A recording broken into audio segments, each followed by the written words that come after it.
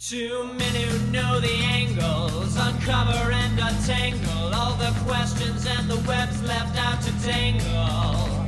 Be in 1962, last Wednesday's afternoon, they'll bend your ears with reckless self-abandon.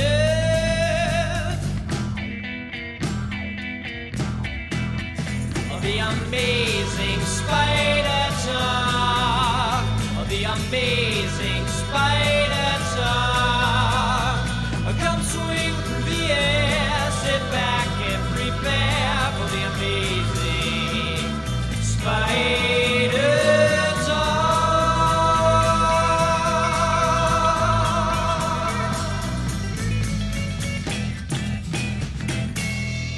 Hello, I'm Dapper Dan Gavoston, and I own every issue of Amazing Spider-Man, including the beloved annuals, which are ongoing, I swear, and definitely count. And I'm Mischievous Mark Ginocchio, and I too own every issue of Amazing Spider-Man. And the annuals, well, Dan, we didn't get one in 2022. We are now in a new year, new annuals, still not counting. I think that's what they say, right? I mean, you know, that's my New Year's resolution, is to never give in on this fight. So yeah, annuals don't count, but you're listening to a podcast and Dan's about to tell you about it.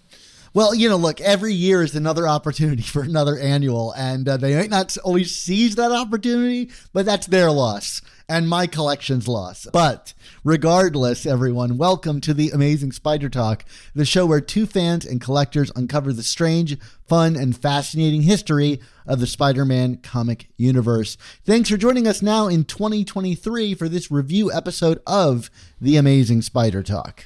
Absolutely, Dan. If you want to swing along with us on our journey through Spidey's past, present, and future, subscribe to Amazing Spider Talk on your favorite podcast app.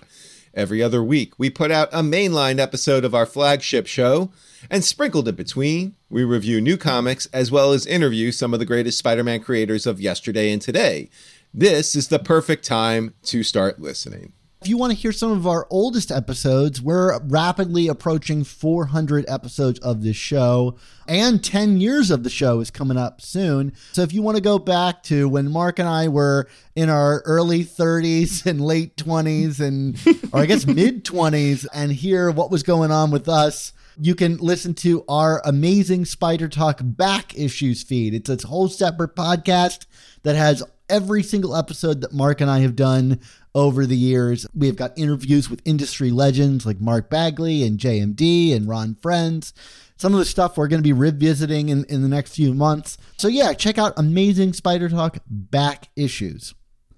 But today on the show, Mark and I are going to be discussing Amazing Spider-Man Volume 6, Number 16, also known as actually 910. It's a part of the Dark Web event and officially the one after 909. Which is the joke I used in the last episode, and I'm repeating here, and I feel like I wasted that opportunity. But this issue was written by Zeb Wells. The issue's cover is from artists John Romita Jr., Scott Hanna, and Marcio Menyes, and actually, I think it's a pretty cool cover. This issue's pencils are from Ed McGuinness, with inks from Cliff Rathburn, plus colors by Marcio Menyes, and of course, letters by VC's own Joe Caramagna. It's also important to note, as it was last issue, this issue is edited by Nick Lowe's evil clone, Albert Banaszak. This issue was first released on December 28th, 2022. What's new? Is Spider-Man still wearing red or is it blue? Maybe he took a week off cause he had the flu. But probably not cause his methods seem tried and true. Let's find out in the Spider-Man review. Mark, why don't you tell us a little bit about what happened in this particular issue of Amazing Spider-Man? Don't threaten me with a good time, Dan. All right, here we go. We open with a flashback. Ben is kindly asking Peter to just put on the mind helmet so he can get his memories back, and Peter decides to break the helmet and kick Ben into psychoreactive goo before calling him a clone job. I mean, I was pretty traumatized by the end of Beyond, Dan, but I'm not sure that's how it went. Ben says that Peter sent him to hell before asking who's in hell now, and I believe the answer is all of us, Ben. All of us. Peter, ever the pragmatist, points out that's not how it went. And if Ben is remembering it like that, it's only because his memories were destroyed. And anyone who threatens Peter's city has a problem. And I would say the problem is we're at page 6 and we're still addressing a flashback that just reestablishes what we already know, that Ben Reilly is completely bonkers. Ben says, indeed, we have a problem, and Peter counters, not we, you. And with a dry, cool wit like that, Peter can be an action hero. They fight. Peter webs a demonic motor scooter, and I think anyone who drives one of those things in New York City has to be part demon anyway. Am I right, Dan? I mean, those things are like ready to clip you around every corner. I can't stand them. Anyway, Peter's been doing this longer while the scooter cries in pain and fear. Ben reveals he too has some new tricks, including weaponizing his spider sense. Apparently, the side effects of being dropped in psychoreactive goo, along with the endless need to gaslight everyone. Ben elicits a sonic axe or something, and then we cut over to the X-Men's treehouse, and I am just at a loss here. Mark, I love that you haven't read any modern X-Men because, like, all of this must sound completely insane. Like, I'm imagining in your mind, it's like Xavier is like, look, X-Men, I have an idea. No more school for the gifted. We're investing in treehouses and chill vibes from now on. Like, honestly, like, you must be baffled by this. Like, here, let's take a side break. Tell me what you imagine is going on in the X-Men's treehouse in New York City. I have no idea. I mean, it's just like it's like Peter, like, you know, hanging. Well, no, he's not with Kitty. I don't know because I don't follow X-Men, Dan. What are they like playing Tiddlywinks? Are they fighting over the first issue of Radioactive Man? I'm just like throwing all these Simpsons references out there right now, guys, because that's all I got. That's all I got when it comes to this. All right, well, take us back to the comic, Mark. All right. Well, we're now queuing in on Madeline and Hallows' Eve and Venom, okay? Who are 3 people who have never been in my kitchen, Alex. Venom doesn't know what they're talking about, and for once, Venom is all of us, or at least me. Hallows' Eve is going to put on her face, and it's a Frankenstein monster's face, and Madeline wants to ruin the X-Men's Christmas. These are sentences I am writing right now, and you all have to listen to me recite them as you're doing right now. Comics people, right? Eve then kicks Venom to the curb, but we're going to follow him in Venom issue 14. You bet I will. I cannot wait to read more of this. Back to Peter and Ben. Peter gets Ben a new concussion for Christmas. I mean, that's a little cruel to do to someone who had a brain injury, don't you think? Ben drops a little sphere, and Peter is like, I've had enough. And Ben is all like, what are you going to do about it? Yes, this is actual dialogue. Did Zeb Wells get concussed for Christmas? Okay, so they duke it out some more, and Ben gets the upper hand because unlike Peter, he doesn't hold back. The little orb thing provides Peter with a vision into Limbo, where he sees Jonah and Robbie getting tortured. So Ben uses Peter's outrage to trick him into saying, take me to Limbo. And since he truly meant it, in this binding agreement, a tentacle rises from the ground and carries Peter to Limbo, where we get a cliffhanger ending with a young Peter in his vintage Ditko sweater vest getting yelled at by a demonic Jonah to get back to work, Spider-Man.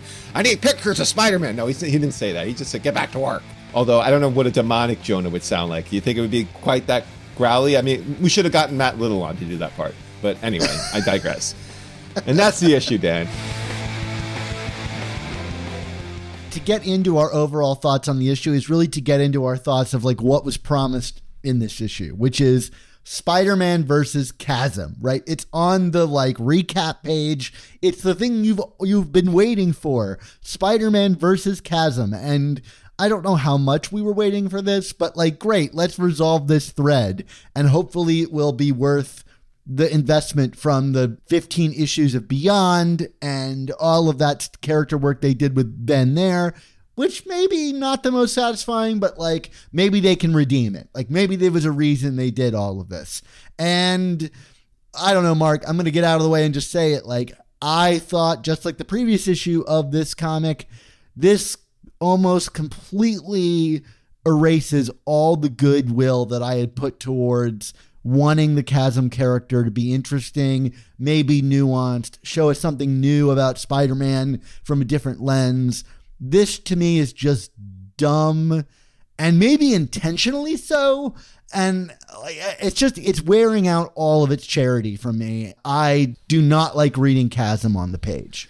Yeah, I mean, okay, let's put aside what the actual like motivation is here, whether this is like intentionally silly or not. Like I do think we need to remove that with where I'm going with this next, which is just like, this is also just boring right now, because like I feel like so much of this issue is just retracing stuff that like not only that we already know, but it's like so established at this point. It's like, why are we going through this again? You know what I mean? Like, it's like everything feels like it's at a dead end. It's like, you know, Ben is going to do what Ben is going to do.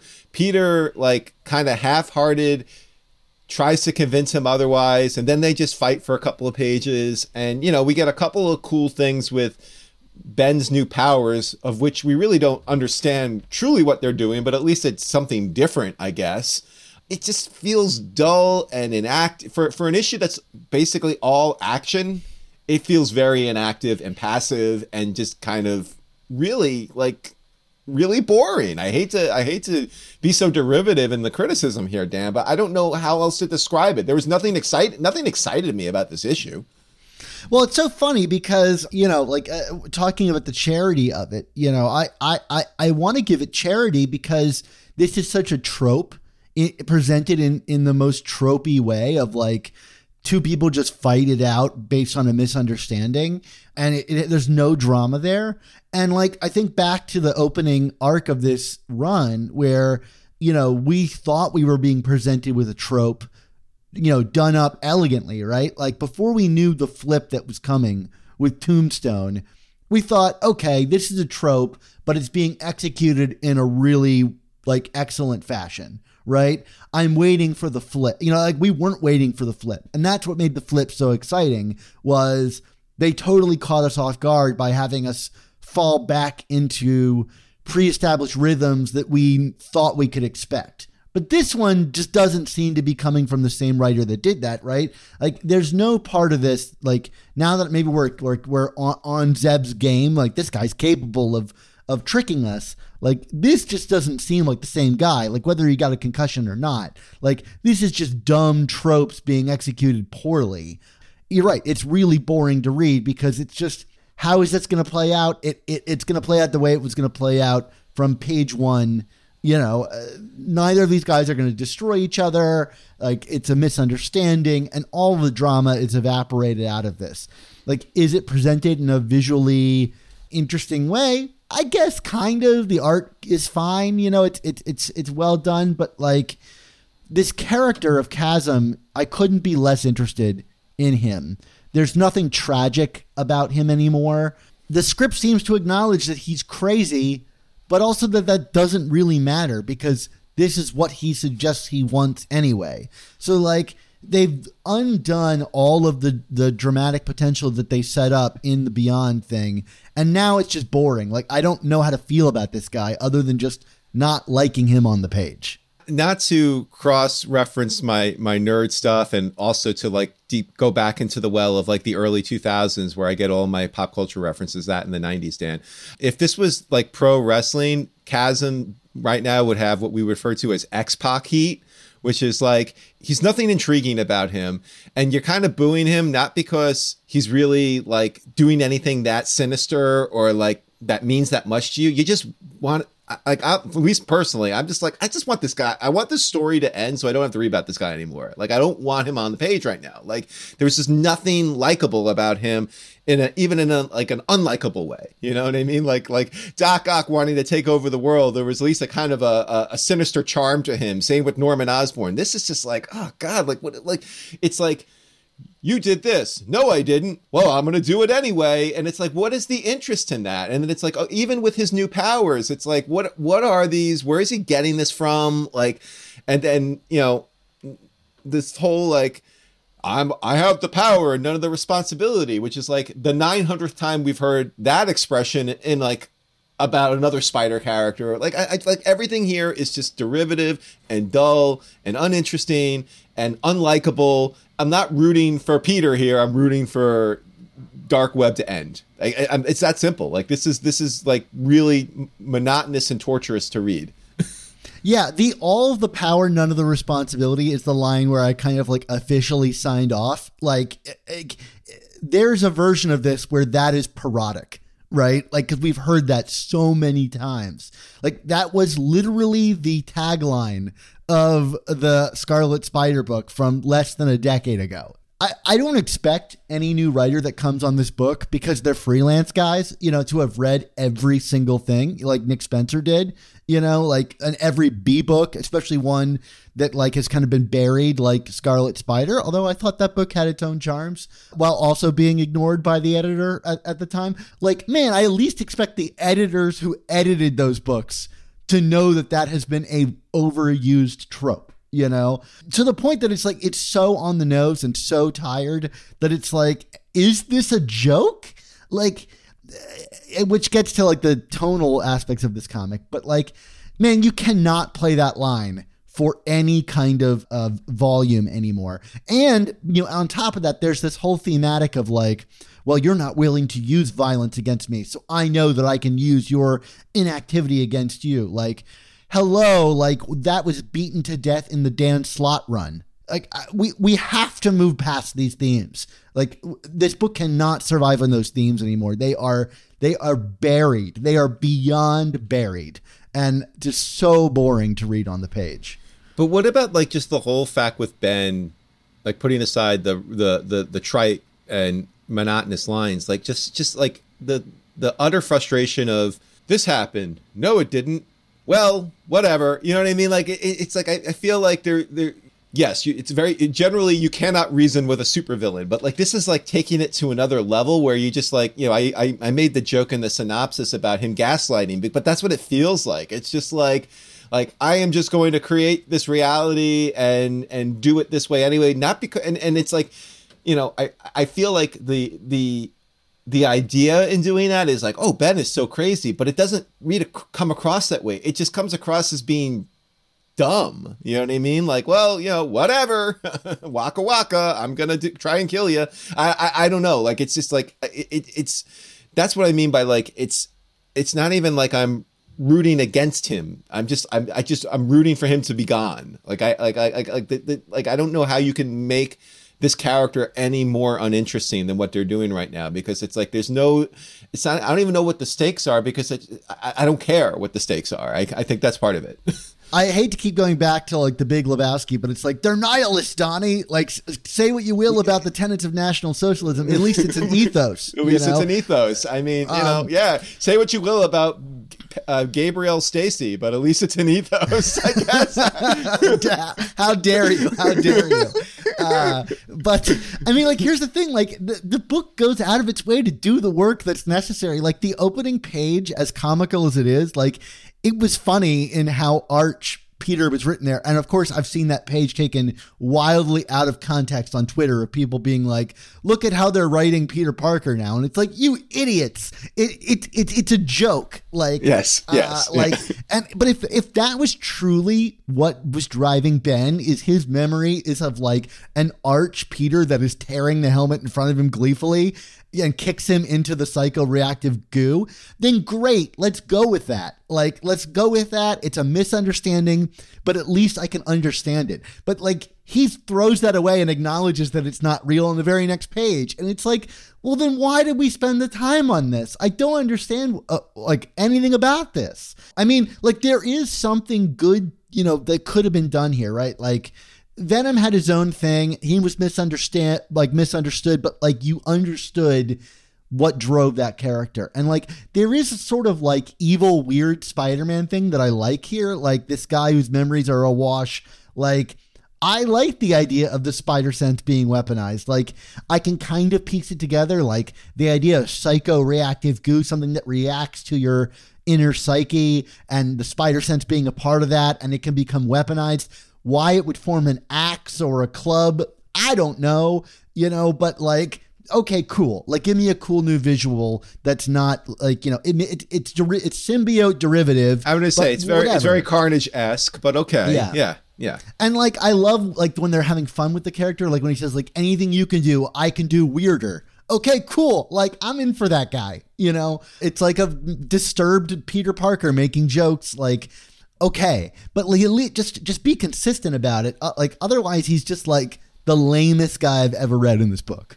You know, even this whole like he's posing a threat to the city. I mean, besides like talking scooters, I don't know what the threat is either right now. You know what I mean? Like, it's just like, I don't know. Like, I know you were making fun of earlier, like my lack of X-Men knowledge, but like maybe I'm missing something here about like, you know, what exactly is happening in the broader sense of the word of this storyline. But like, I am just not feeling any of the tension. And let's talk a little bit about the tone of this story, because I know your theory is what, that this is almost like a parody, right? This storyline right now.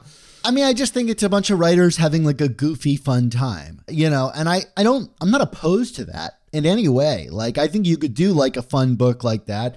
It's just weird that it was sold to us completely the opposite. Like, just think a couple issues ago, we had Janine like breaking a guy's leg in a restaurant because he might call the cops on her. You know what I mean? Like, that couldn't be more different. Like, the scooter is a great example of this, which is like, if you really wanted us to buy into the dramatic tension of Spider-Man versus Ben Reilly or Chasm or whatever, you don't interrupt it with like a oopsie doopsie scooter asking someone to like straighten him up. It reminds me of, and I'm sure a segment of our audience is going to push back whenever I let my opinions about Star Wars out. I love Revenge of the Sith, but even I can't defend decisions like when Obi-Wan and Vader are fighting in the final scene and like a silly robot suddenly comes out to interrupt the fight, you know, and like zips around. It's cluttered and distracting and doesn't understand the tonal weight of the scene, right? Here I'm supposed to buy into Chasm and Spider-Man, but I'm like, this talking scooter is making jokes, you know, like, and I don't know how to feel about all of this. Like, and Mark, I don't know if you're reading the B titles at all, but like, I'm trying to, but I'm admittedly behind right now. I'm behind too, if only because of the holiday and everything. But like, there's a whole X-Men issue. I don't know if you read this, where one of the demons like flies into the Rockefeller tree and poops in it, and the poop animates the Rockefeller tree to come to life, and it's a demonic poop and it's like, okay, like I can't buy into this in any way, like other than as a spoof, and that issue works fine in a jokey way, but like I think for me the bigger thing is like the Spider-Man line being the main through line apparently of this. You know, it's like when did we all agree that this was just a joke story when the lead into this was anything but that? Well, and not for nothing, I mean, you talking about it in that context, it's bringing me back to some of like the final issues of the Beyond arc, and we kind of got the same thing where it was like, you know, this very, you know, supposed to be traumatic conclusion. And like in the build up to it, we were like in the Beyond Corp and they were fighting like, what was it, like talking toaster ovens or something? Like, it was weird, right? Like it was like silly and stupid and goofy stuff. And, you know, I don't know, my personal opinion when it comes to stuff like that is like, I'm fine with an issue or two like that as like a one-off, you know, not to go all the way back, but not that Commuter Cometh is like goofy, but it's like it's a deviation from the norm in terms of the storyline, and it's kind of absurd, and it's meant as like a wink and a nod to the reader, like we're taking Spidey out of his element here to do something really wacky, and it's perfect. I mean, that's like the perfect example of that kind of genre here. I mean, not only is this not that, but like I feel like we've also now, it's been a couple of issues of this now after a setup that was supposed to be serious. So I'm just like, not that Spider-Man is super serious, he's not Batman, but like I feel like there's got to be a little more weight to it here. I mean, he is fighting his quote unquote brother. If they like decided to insert an issue like this into the middle of something to kind of cut the tension, that would be one thing. But like I just feel like they just decided to take a few months off to be like, you know, slapstick college fart humor here. And I don't kind of see the merits of it in the context of the longer arc that they're trying to present. Well, it's just the Deadpoolification of everything, right? Which is like the characters don't believe in the world that they're in, right? They treat it as a goof, and the writer doesn't really believe in the world. either, right? Like anybody writing Spider-Man, like it doesn't need to be like marriage story, you know, it doesn't need to be a drama, but like you need like, because it's going to be silly, but you need to believe in the threat of Dr. Octopus. You need to believe in the world that these characters, no matter how silly it gets, it needs to be believed in. You know, like the Raimi films, as silly as they are, like they feel like epic dramas, you know, like even if it's a scale of just Spider-Man and Green Goblin fighting in a destroyed warehouse, like that scene has real weight to it, even though they're both wearing silly costumes, like because it's a world where the creator has invested like real emotional like care to it, you know? And then you get something like Ryan Reynolds in Deadpool, which is great as a one-off, and it's why the sequel doesn't really work all that well, is because it should be just a one-off, which is a guy who is in this world that doesn't believe in the world that he's in, you know? And it's also why Ryan Reynolds doesn't really work in any other role other than Deadpool, because he's always doing that. And if he's undercutting the reality of the world that he's in, you, the audience, don't believe in it either. So anyway, like when I read this, like it's so bizarre because like the Tombstone arc, I couldn't think of like that was so refreshing because Zeb Wells really believed in that. And here, I don't believe that Zeb Wells really believes in this world at all. And I feel like Zeb believed in all the stuff with the Gold Goblin and yeah, you know what I mean? But yeah, it's just like, it's such a departure from what we were doing here. And like I said, like if you want to do something like this to kind of cut the tension, that's one thing. But like, I just don't get how you can do an entire arc of it, of which they set the arc up with like seriousness. So I don't know. It's just like, whatever they're trying to accomplish here, it's just not working. And, you know, I feel like the last time I was this exasperated by something not working, it was Nick Spencer. So, you know, like, congratulations, I guess. I know I'm not ready to give up on Zeb Wells here, but like, this is getting mighty frustrating and disappointing. But why don't we talk about where we could talk about our feelings like that, Dan? Yeah, sure. That will be in our Slack. Mark, like, what is our Slack? Well, the Slack is for hundreds of listeners like you and you and you. I'm pointing at my new camera. Who hang out in our community of Spider-Man fans, and they can hang out in the Slack. The Amazing Spider Slack community is absolutely free to join, and you can jump into active conversations with awesome people about collecting, conventions, movies, new comics, old comics, and more. Maybe you'll want to talk about the fact that I made a really weird WWE reference to start this conversation. Anyway, what else can you do in the Slack, Dan? Yeah, well, I mean, just to say, the Slack is like an app that lives on your phone or on your desktop of your computer. You can just jump into the conversations there and get notifications if that's something you want to do. Like, I hang out there all the time, and, you know, people will tag me and stuff, or I'll just jump into conversations I want to be a part of. Like this week, we've had a lot of discussions about Marvel Snap, the new game that everybody is playing, the card game they're playing on their phones, and we got an active community on there of people who want to play against each other. It's, you know, at the end of the year, so it's been a time for us to kind of all look back on our favorite comics of the year, recommendations to each other. We're also recommending our favorite novels that we're reading, lest it be believed that us comic book readers are somehow sophomoric in our taste. You know, you come to find out we're all reading like really interesting novels, and I've been like adding them to my Amazon wish list based on how people are describing them. So, you know, come join our sometimes intellectual and oftentimes not intellectual conversations on the Slack. But here's the deal. They're always friendly and kind and not full of the kind of toxic gatekeeping that so much of the rest of the internet is full of. So that's our Amazing Spider Slack. There should be a link in the description to this podcast or on AmazingSpiderTalk.com. It'll guide you straight there, and you can join in and jump in and say hi. We got a ton of people joining the community, and it's always thrilling. We're approaching 500 members. So that's really exciting. It's just a big growing place. Anyway, hope to see you guys in the Slack. But in the meantime, let's go back to talking about this comic. You know, I think last episode we discussed how like we thought Ed McGuinness's artwork was very attractive, but also like a weird pivot, you know, to kind of this more attractive, reader-friendly stuff. And now that we're kind of living in this kind of sillier storyline, did it hit the same way for you here? Have you kind of settled into it and seen it for its own charms, or how'd you feel about it?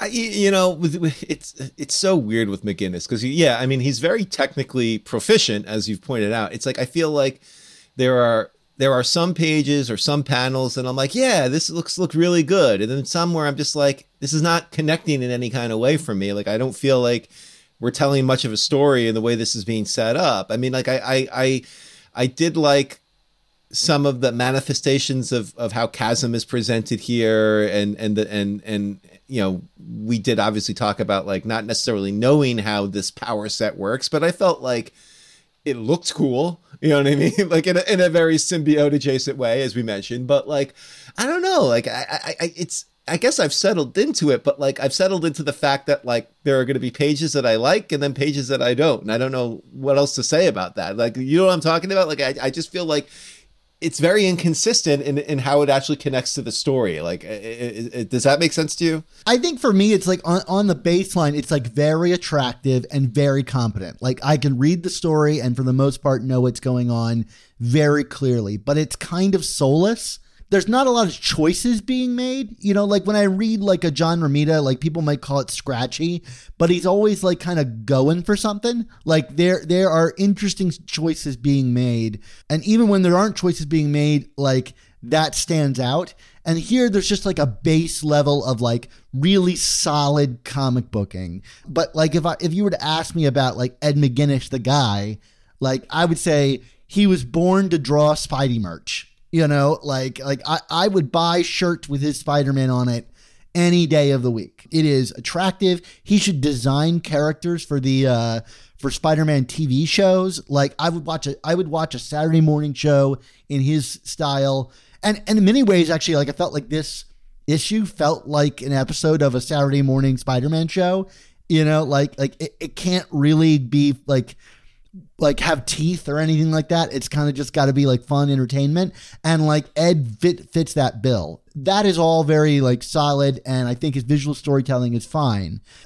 Apart from Ed, like I do want to like criticize the editors or Ed or whoever gets this criticism. Like there's an inconsistency with the costume here that bothers the hell out of me. Like either commit to the arm bombs or don't, and I would say that to Zeb narratively as well, which is like, use them or don't. Like, does he have bombs on his arms or not? And I have a feeling there's like a mix up in this particular issue. Allow me a diatribe here.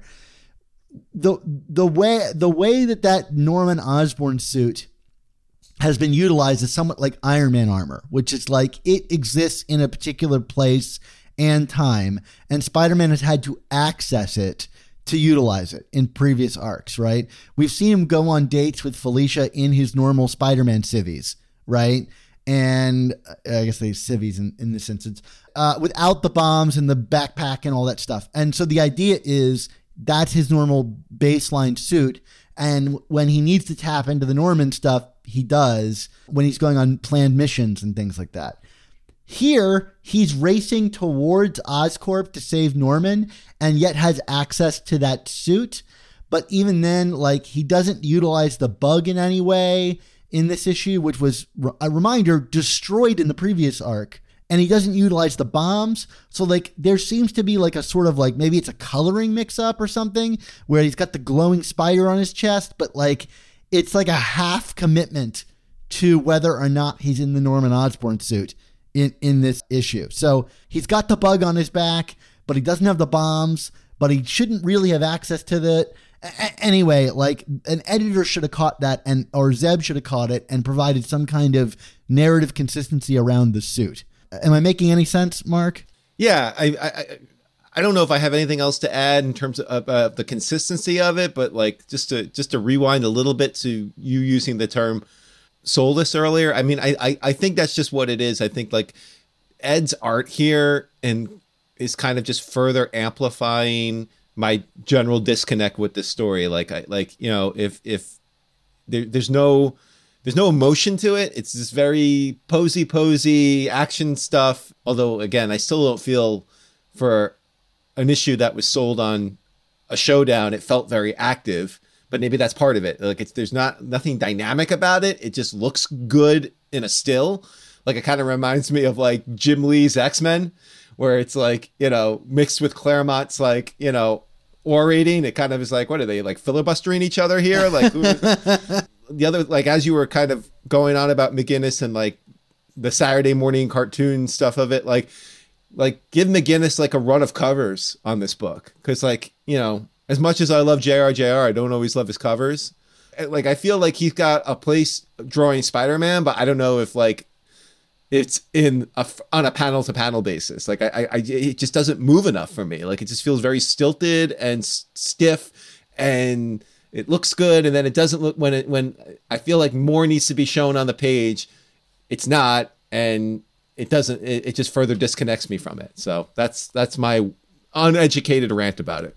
And I, again, like just reiterating what I said last episode, like I think with the right story, he would be the perfect partner for it. This is not the right story for that. Like I constantly think about like Kyle Hotz' stuff he did in the Dark Web 1 issue and how like twisted and dark and emotional that was. And I feel like if you brought that level to the art and paired it with Zeb's writing here, which like I think is amongst his worst in this new run, like at least it would have elevated it, because that artwork would have been like gushy and emotional and leaned into the 90s extravagance of it all. And I maybe would have like just kind of like bought into the kind of elevated nature of all of this, but it's just not connecting with McGinnis. Yeah, I mean, it's possible, but the fact of the matter is I feel like every issue that McGinnis has done so far with this run, we've had the same commentary on. Like there's something just not there. Like 900 is like a bit, and in retrospect, maybe I was a little harsh on 900 just because you expect more out of the Centennial. But like, I think part of it was the art. Like it looked good, but like there was something missing to it. There's like there's a soullessness to it. I don't like, I hate, like you don't want to say that about art, but like, I don't know, like there's like an emotional level that's just not there with this art that kind of like, I don't know, at least for me as a reader, takes me out of it. So, all right. I think the technical craft is incredible. Like when I think about 900, I think of that like that splash of all the Sinister Six and Spider-Man with Menez's beautiful colors, and that's a cover. Like that is like one of the sexiest covers I've ever seen. But on the page, it didn't do much for me. Yeah, I think that's it. Yeah.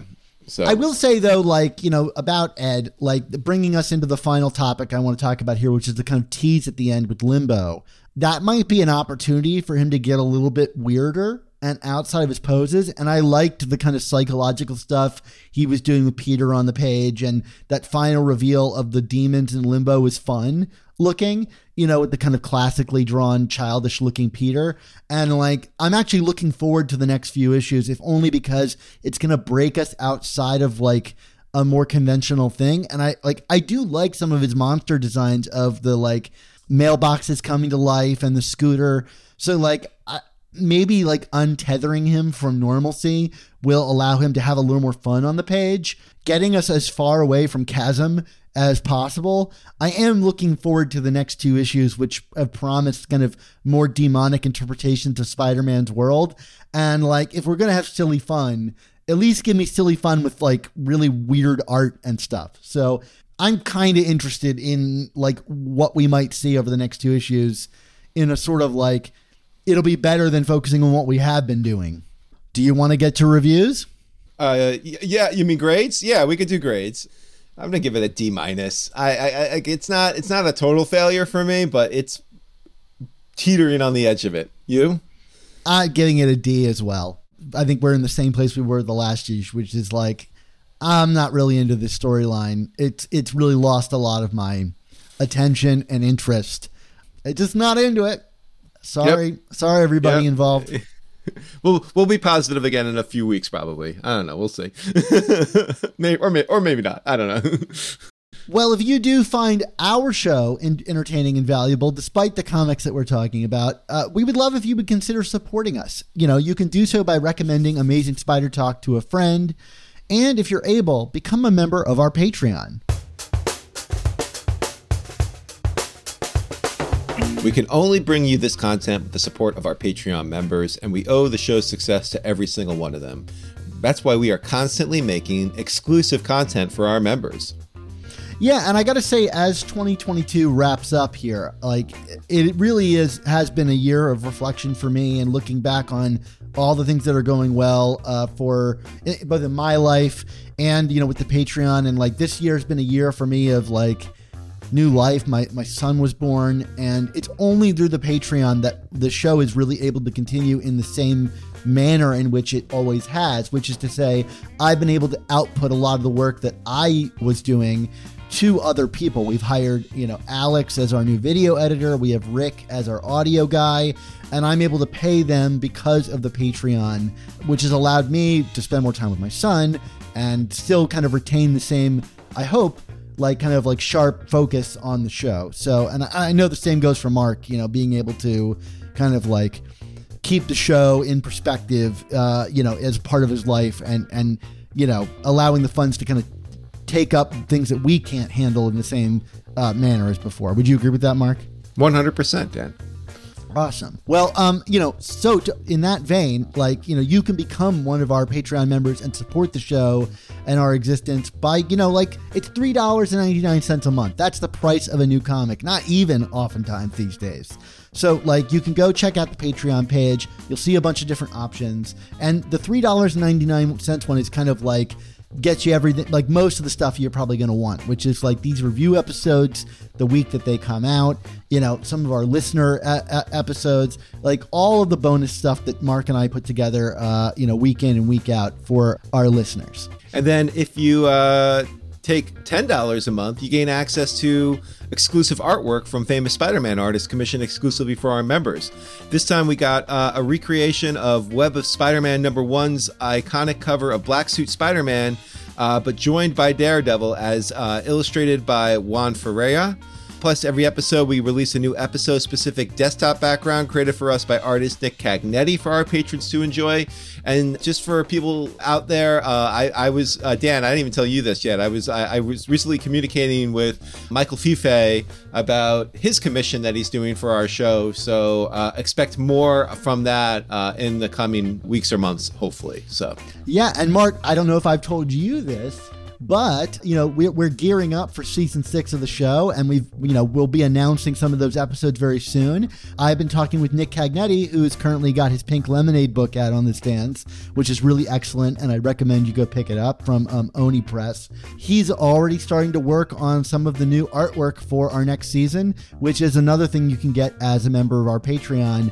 I mean, obviously you'll get to see them when the episode's released, but you'll get the high-res scans without lettering from Nick.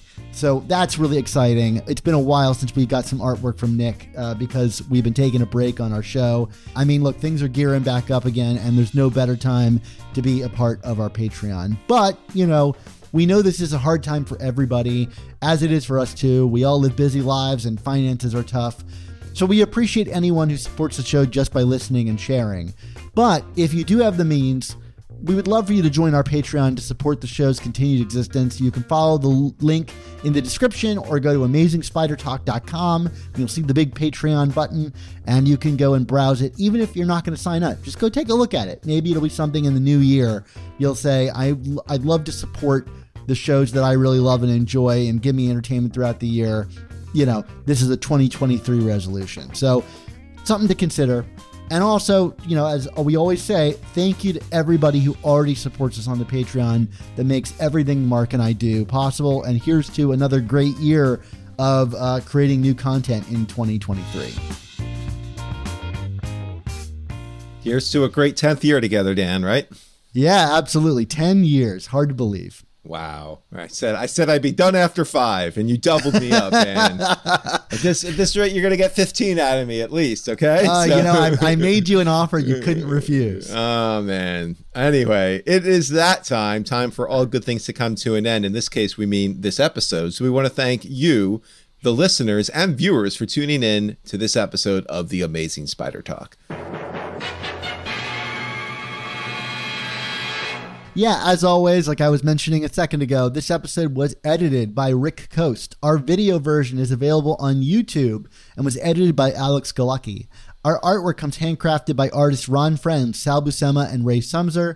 Our theme songs were produced by Rylan Bojack, Tony Thaxton, and Spider Madge, and our animated intro was created and performed by Josh Sutton. So Mark, until I'm tempted to change our motto to everything a Spider-Man podcast can do, we do it weirder, what's our motto? With great podcasts, there must also come the amazing Spider Talk.